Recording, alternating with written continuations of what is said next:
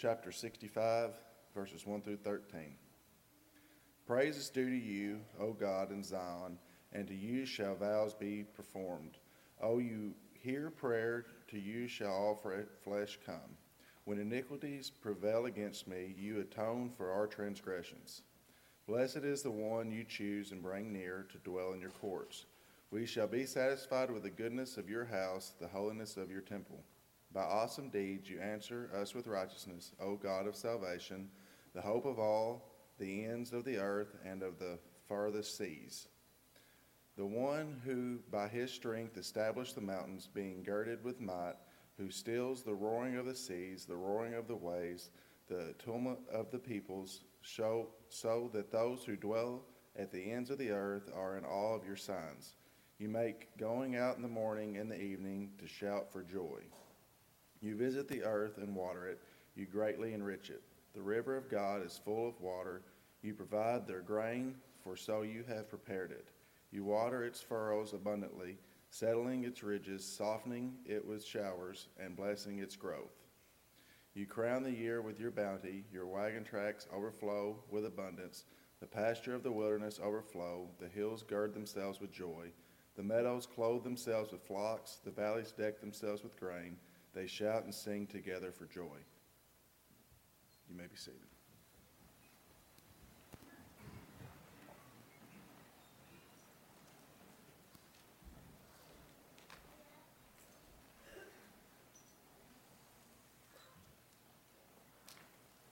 Good morning.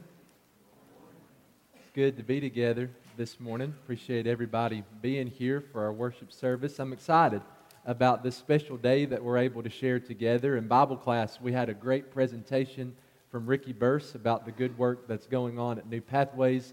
And then in this hour, to spend time in worship to our God, as has already been mentioned, after this worship hour, we're going to have a potluck meal together. So we hope that you'll stay for that. If you're visiting, we hope you'll stay with us. If you're a member, we hope that you'll stay with us. If you didn't bring food, we hope that you'll stay. And if you did bring food, well, then you have to stay. And I think I covered everybody in that. We hope you'll stay and have a good time of fellowship with us. And then we'll meet at 1:30 for our afternoon service for a question and answer session. There's been a lot of good questions that have been submitted, and we're looking forward to addressing those together from Scripture. But for now, we're going to be in the 65th Psalm. So if you have your Bible, I'd love for you to go ahead and get it out. If you're not there already, turn with me to Psalm, the 65th chapter, and we're going to be studying in verses 1 through 13 this morning. Psalm chapter 65, verses 1 through 13. I want to begin with a very insightful quote from A.W. Tozer's book called The Knowledge of the Holy. Here's what he writes. He says, "What comes into our minds when we think about God is the most important thing about us. For this reason, the gravest question before the church is always God Himself. And the most portentous fact about any man is not what he at any given time may say or do, but what he in his deep heart conceives God to be like." What comes to your mind whenever you think about Elvis Presley? What comes to your mind whenever you think about fried chicken? What comes to your mind whenever you think about home? Is home a person, a place, a city, a specific building? What comes to your mind whenever you think about the internet? What comes to your mind when you think about LeBron James? See, there he's telling you he's number one. What comes to your mind when you think about Christmas or the Christmas season? What comes to your mind when you think about television? What comes to your mind when you see this big, beautiful Power T for Tennessee? Okay, we got several thumbs down there, a little bit vocal on that last one. I can tell you what comes to my mind: disappointment, especially over the last few days, not only with the guys' team, but also with the girls' team. But I imagine as we flip through those slides and you thought about the first thing that comes to your mind, those questions were pretty easy to answer. It just pops into your head. What about this? What comes to your mind when you think about God? A.W. Tozer says that's the most important thing about you. That's the most significant detail about a person's life. What comes into our minds when we think about God as the most important thing about us. The single most important detail in a person's life is not what that person might say or do on any given occasion, but what that person conceives God to be like in their heart of hearts. This is the question that should always be before us as individuals. This is the question that should always be before us as a congregation of the Lord's people. Who is God?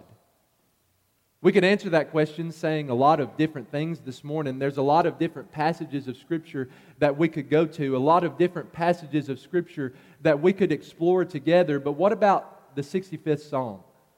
How does Psalm 65 answer this question?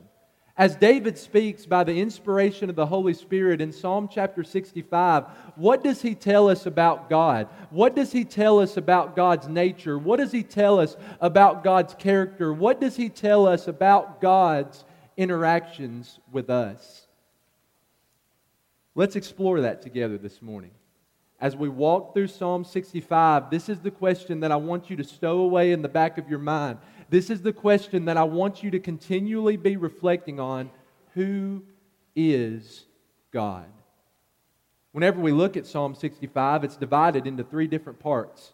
And in those three different parts of Psalm 65, David reflects on God's interactions with three groups of people that progressively get broader and broader as we move throughout the chapter. And so as we begin to examine this chapter together and we think about who God is, notice in the first 5 verses, David talks about God's interaction with His people. He talks about God's interaction with the children of Israel. He begins in verse number 1 by saying that God is worthy. Based on how God had interacted with His people in the past, based on how God had interacted with David, based on how God had interacted with the children of Israel, David saw God as worthy. You see that in the first verse. Praise is due to you, O God, in Zion. We all have bills that are due at different times throughout the month. You have to pay the bill by the due date. Here, all praise is due to God. The Israelites spent time praising God. The Israelites spent time worshiping God. Why? Because God was worthy of it. But it wasn't just the time they spent in praise. It wasn't just the time that they spent in worship. When you continue in verse 1, it was also about the way that they chose to live, the way that they conducted themselves, the kind of decisions that they made. David mentions that there were Israelites who made vows to God.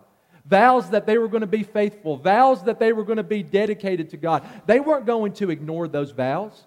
They weren't going to let those vows and those promises fall by the wayside. He says, to you, vows shall be performed. And so whether we're talking about praise in worship or whether we're talking about dedication and faithfulness in life, in verse number 1, we see a God who is worthy. Based on how God had interacted with His people, they saw Him as worthy of their praise and worthy of their lives. Number 2, in Psalm 65 and verse 2, God interacted with His people by hearing their prayers. In verse 2, David gives a beautiful description of God. O you who hears prayer. When God's people took the time to pray, God took the time to listen. He didn't disregard their prayers. He didn't ignore their prayers. God listened to what they had to say whenever they entered into His throne room. In verse 3, God interacted with His people by forgiving them. When you study the life of David, you see a man of war. You see a man of bloodshed. Even God called him a man of bloodshed. David knew what it was like to prevail over his enemies. He knew what it was like to overwhelm and to overcome those who were fighting against him, to be victorious in battle. But then you look at that on the spiritual side, David also knew what it was like to be prevailed over. You study the life of David, he knew what it was like to be overwhelmed by his sin, overcome by his sin. David knew what it was like to be defeated by his sin. But in those moments, how did God interact with him? In those moments, how did God interact with not just him, but the entire nation of Israel? Verse 3, when iniquities prevail against me, you atone for our transgressions. David says, when I'm overcome, when I'm overwhelmed by my sin, when my sin is victorious over me, you are the one who atones for me. You are the one who forgives me. In verse 4, God interacted with His people by accepting them. Out of all the nations in the world at that time, God chose the nation of Israel to be His people, to belong to Him. And because God chose them, they were able to come close to God. God didn't hold them at arm's length. According to verse 4, He drew them near so that they could dwell in His courts. God blessed them by choosing them, drawing them near, bringing them near so that they can dwell in His presence every day of their lives. God did not reject them. God accepted them. In verse 4, God interacted with His people by satisfying them. Go back again to the beginning of verse 4. It talks about how God chose Israel. God brought Israel close. God allowed Israel to dwell in His courts. David says, we're going to be satisfied with that. That's enough for us. He says, we shall be satisfied with the goodness of your house and the holiness of your temple. It was Wednesday of last week when I was in a really bad mood. And I felt like the entire world was against me. Every word that came out of my mouth was a complaint. But then I sat down to eat some food. You know what happened? All of a sudden, I was satisfied. It was like you flipped a switch. It's amazing what a 5-piece chicken tender basket from Sonic will do for a person whenever they're in a bad mood. I was satisfied. In a similar vein, when you look at Psalm 65 and verse number 4, but to a higher degree, David says, we're going to be satisfied with you. Your goodness, your holiness is all that we need. We are content in our relationships with you. God gave them satisfaction. God interacted with His people by answering their prayers. He didn't just hear their prayers in verse 2. God answered their prayers in amazing ways. By awesome deeds, He answered them in righteousness. And then finally in verse number 5, God interacted with His people by giving them salvation. Again, a beautiful description of God in verse number 5. O God of our salvation. God is the one who had granted them deliverance. God is the one who had granted them rescue. God is the one who had saved them. God is the one who had brought them peace and security. You look at the first part of this psalm and David's reflecting on God's interaction with His people. Well, you look at that list that comes from Psalm 65, verses 1 through 5. I want to ask you, does any of that look familiar to you?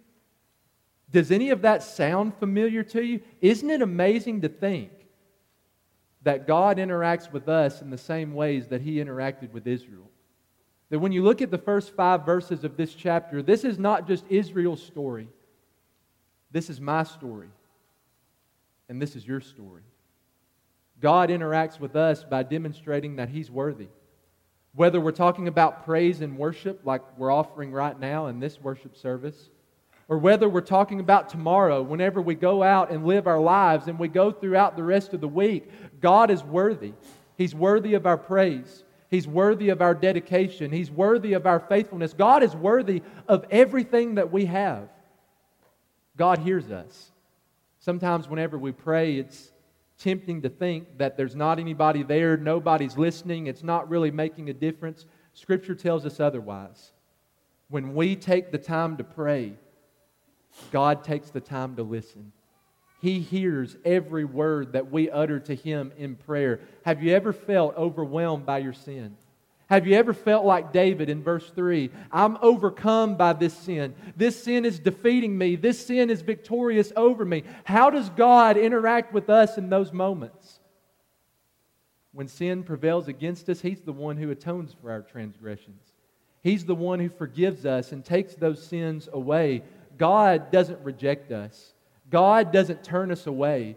To God, you're not a piece of trash to be thrown in the garbage can. God accepts us as His people. In verse 4, we're able to be satisfied with that.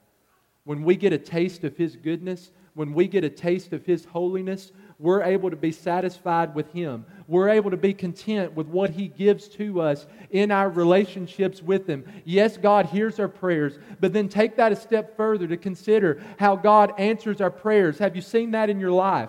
How God does amazing things. We talked about this with New Pathways in the hour before this in our Bible class. God listens to our prayers and answers them by awesome deeds. He answers them in righteousness.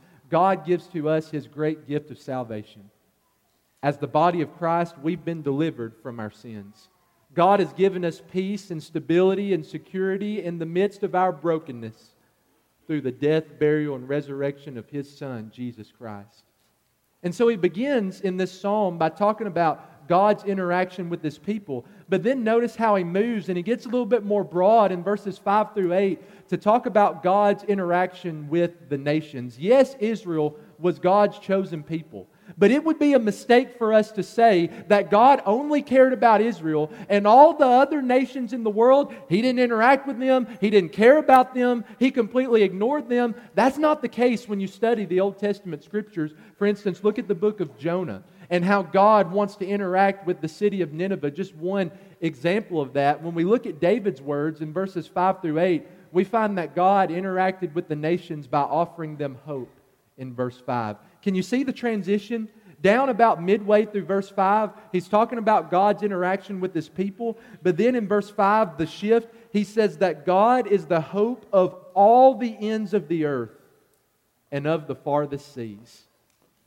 Whether the nations recognized it or not, whether they chose to accept it or not, when they looked at the God of Israel, when they saw His mighty works, when they saw His mighty signs, they saw in Him something better.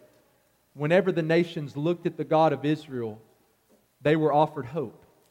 They were offered confidence. And it was up to them about whether they were going to choose to receive it. God interacted with the nations in verses 6 and 7 by demonstrating His control. David talks about that in a few different ways. We mentioned the awesome deeds of the Lord in verse number 5, and we see some of those awesome deeds in verses 6 and 7. For instance, in verse 6, God is the one who by His strength established the mountains. In the Old Testament, mountains are oftentimes symbolic of stability. Mountains are not going to go anywhere. It doesn't matter what you do. Doesn't matter what happens to the mountain. Doesn't matter what happens on the mountain. The mountains are always going to be there. For instance, consider taking a trip to the city of Gatlinburg. Every time I go to Gatlinburg, something changes. There's some new building, some new business, some new restaurant. There's some new attraction where you can go and spend every dime that you have. You know one thing that's not going to change in Gatlinburg? The mountains that surround it. The businesses come and go. Different buildings are going to come up. Different attractions are going to be offered. But every time you visit Gatlinburg, you're going to see the same mountains because it's stable. They're not going to go anywhere. So what's the message in verse number 6? Remember, we're considering how God interacts with the nations. If God can make something as stable as the mountains, do you think He can bring stability to the nations? When the nations rise up, when the nations are thrown into chaos and confusion, do you think that God can take them and put them on a firm foundation? That's David's message. But then he moves on in verse 7 to talk about how God is the one who stills the seas and the roaring of the waves. When you look at the Old Testament again, the seas, the waves, especially when they're roaring, are symbolic of chaos, confusion. And we can understand that. Waves, they come up, they go down, they're powerful, they're strong. Have you ever been knocked down by a wave? But they have no direction.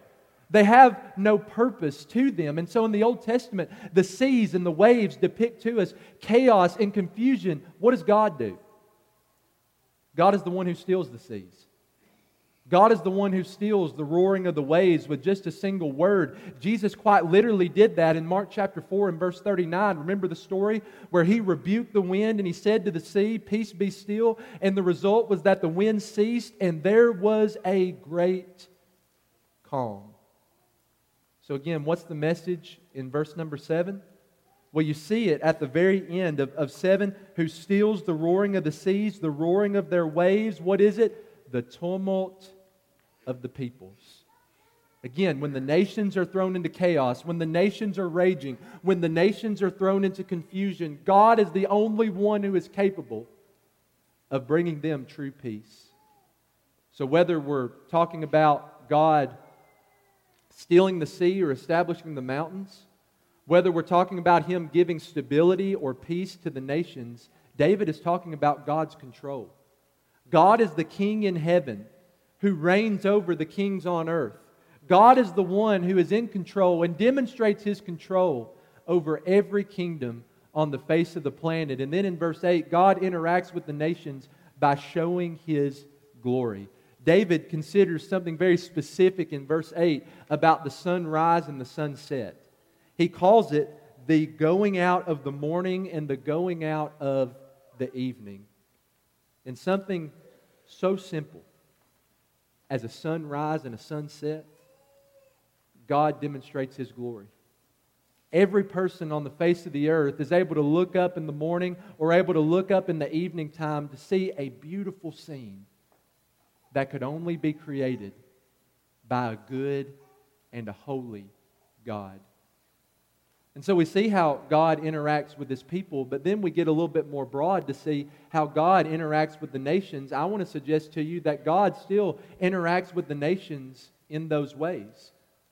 The nations, people who don't know the Lord, people who don't have relationships with Jesus, when they see God, when they see what God offers, they're able to see something better. Whether they choose to accept it or not, whether they choose to receive it or not, when the nations see God, God is offering them hope.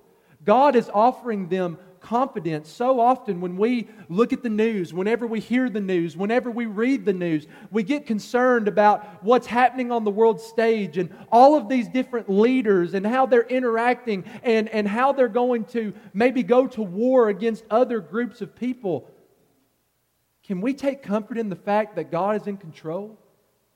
The one who established the mountains, the one who stills the roaring of the sea, has the capability to bring stability and peace to the chaotic nations when and where and how He sees fit. God is in control. And every single day He shows His glory. We don't really think about it, do we? The sunrise in the morning and how the sun sets in the evening. It happens every day. We don't think of it as being very significant, but David does. David says when you see that beautiful sunrise or you see that beautiful sunset, God is revealing to every person on the face of the planet how glorious and majestic and beautiful He actually is. So here's how God interacts with His people. But then let's get a little bit more broad and we'll talk about how God interacts with the nations. But then we get even more broad, perhaps as broad as we can get in verses 9 through 13, to talk about how God interacts with His creation. God is the creator. In the beginning, what? God created the heavens and the earth. Genesis chapter 1 and verse 1. Contrary to some popular philosophies, God did not create everything and then step back. God is not a creator who spoke everything into existence and then left it up to its natural processes. No, God continues to interact with His creation in several ways. Here in Psalm 65, first, David says that God interacts with His creation by giving rain in verses 9 and 10. I can remember whenever I was little, my mom taking around her watering can throughout the house and watering all the plants and the flowers that she had. Maybe you do something similar. God does something similar. God goes throughout His house, watering His plants, watering His flowers. That's what David says in verse number 9. You visit the earth and you water it. God gives rain upon the earth. And because God gives rain upon the earth, the river of God is full of water. In verse 10, the furrows and the ridges that are made by man are able to be watered abundantly. At the end of verse number 10, he talks about how God softens the ground with showers. We've seen that a lot over the last few days, over the last few weeks, haven't we? God interacts with His creation by giving rain, but then notice that's not where it ends. God interacts with His creation by also giving growth in verses 9 and 10. Whenever God waters the earth, you watch what happens in verse number 9. It becomes greatly enriched. He says that grain and crops are able to be provided in verse number 9. That's the way that God prepares it. Don't think it's a coincidence. Don't think it's just natural processes. God is involved in His creation by giving rain, which gives growth. He says in verse number 10 that when the ground is softened with showers, the blessing is its growth. But again, that's not where it ends. You continue on to 11 through 13. The rain comes, which causes growth. It causes things to be lush and green and beautiful. But then the harvest comes in verses 11 through 13. These people who'd originally read this psalm, David, who originally wrote this psalm, didn't have Walmart to go to whenever they needed groceries for the week. They were relying upon the rain to cause growth. They were reliant upon the growth to lead to a pretty good harvest if they were going to have food in front of them. David recognizes that God is the one who did that. God is the one who's responsible for that. He says, you crown the year with your bounty.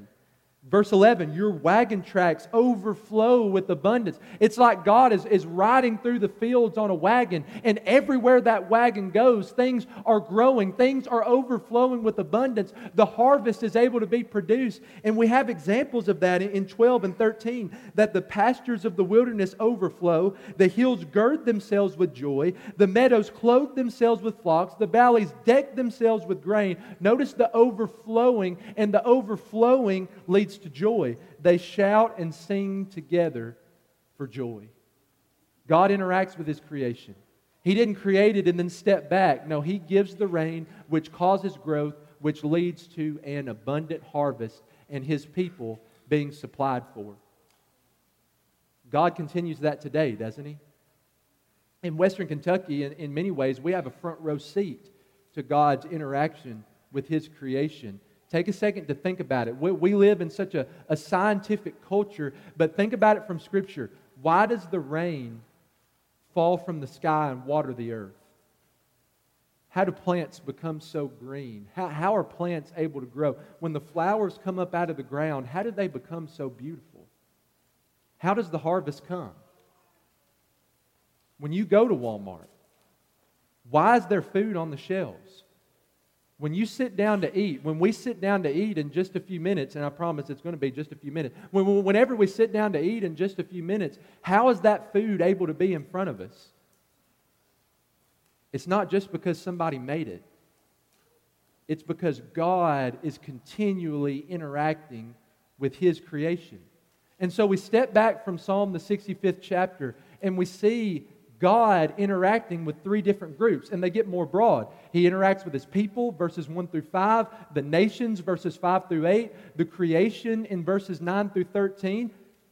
Have you lost sight of the question that we began with? You remember the question that we're considering this morning? The question, who is God? How does Psalm 65 answer that question? Whenever you see God interacting with His people, God interacting with the nations, God interacting with the entire creation, who is God? Who is God according to this specific psalm? How would you answer it? When you recognize that God interacts with you by being worthy, and He hears you. He forgives your sin. He accepts you instead of rejecting you. He satisfies you. He answers your prayers, and He gives to you His salvation. And then you get more broad and you think about the rest of the billions of people throughout the world and how God offers them hope. He demonstrates His control. He shows them His glory in something as simple as a sunrise and a sunset. And then you get even more broad and you see how God gives the rain, and that rain causes growth, and the growth leads to a harvest. According to David in Psalm 65, who is God? How would you answer that question? Can I tell you how I would answer that question? God is good. When you read throughout Psalm 65 and you see how God interacts with you, when you read through Psalm 65 and you see how God interacts with the nations, when you read through Psalm 65 and you see how God interacts with creation, it brings us to a conclusion that our kids know so well. I bet they sang it in Bible class this morning. God is so good. Reminds me of a story about a missionary named Alan Gardiner. He was a missionary in the mid-1800s to the entire continent, really, of South America. His mission work was always defined by difficulty, trial, hardship. He stayed sick a lot. He struggled a lot, not just in his personal life, but also in his family. It was in 1851 when he was serving on the Picton Island, which is on the very tip of southern South America. He died of disease and starvation. Whenever people finally found his body a few weeks later, his diary was laying right next to him. And so they decided to read through it and to see what he had written about. They read stories about how he was starving to death and there was nothing he could do about it. He was thirsty and there was no water to find. He was sick and there was no medicine that could help. He was lonely. He wasn't around anybody. There was nobody there to support him as he went through all of these trials in his life. Then they came to the last little note in his diary. It was written differently. It seemed that he was struggling to write in the last few moments of his life, trying to write legibly. You know what the last page of his diary said? I am overwhelmed with a sense of the goodness of God. Look at the story. Starvation, sickness, loneliness, trial,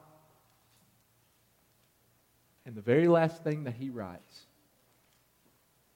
is, I'm overwhelmed with a sense of the goodness of God. What about us? When we look at Psalm 65, passages like that, when we see how God interacts with us, how He interacts with the nations, how He interacts with His creation as a whole, are we overwhelmed with a sense of the goodness of God? Despite the trials that we go through, despite how we struggle, despite the pain that we feel, do we live our lives constantly overwhelmed with a sense of how great and how good our God actually is? Whenever we find ourselves there, whenever we find ourselves overwhelmed by a sense of the goodness of God, we're not going to be the same. We can't help but be changed. We can't help but be transformed. See, when you're overwhelmed with a sense of the goodness of God, you're not going to be the same spouse that you were before. Whenever you're overwhelmed with a sense of the goodness of God, you're not going to be the same parent or grandparent that you were before. Whenever we're overwhelmed with the sense of the goodness of God, we're not going to be the same students, we're not going to be the same friends, we're not going to be the same co-workers that we were before. And most importantly, when we find ourselves overwhelmed with the sense of how good God actually is, we're not going to be the same Christians that we were before. We're not going to have the same priorities that we had before. A sense of God's goodness abiding in our hearts and minds every day that we live is something that is truly transformative. See, A.W. Tozer said, what comes into our minds when we think about God is the most important thing about us. May the thought about God that comes to our minds, may the thought about God that continually lives in our minds, may the thought about God that reveals what is most important about us always be centered on His goodness. God's not out to get you. God's not hanging you over the fires of hell just waiting for you to mess up so that He can drop you in and take great delight in that. God, we are not sinners in the hands of an angry God. It's been suggested throughout history, originally by Jonathan Edwards. Take a look at how God interacts with you. Take a look at how God interacts with the nations. Take a look at how God interacts with His creation. And live your life overwhelmed by a sense of His goodness. God is good.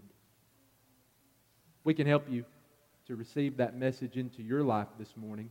Then let us know how we can do that as together we stand and sing.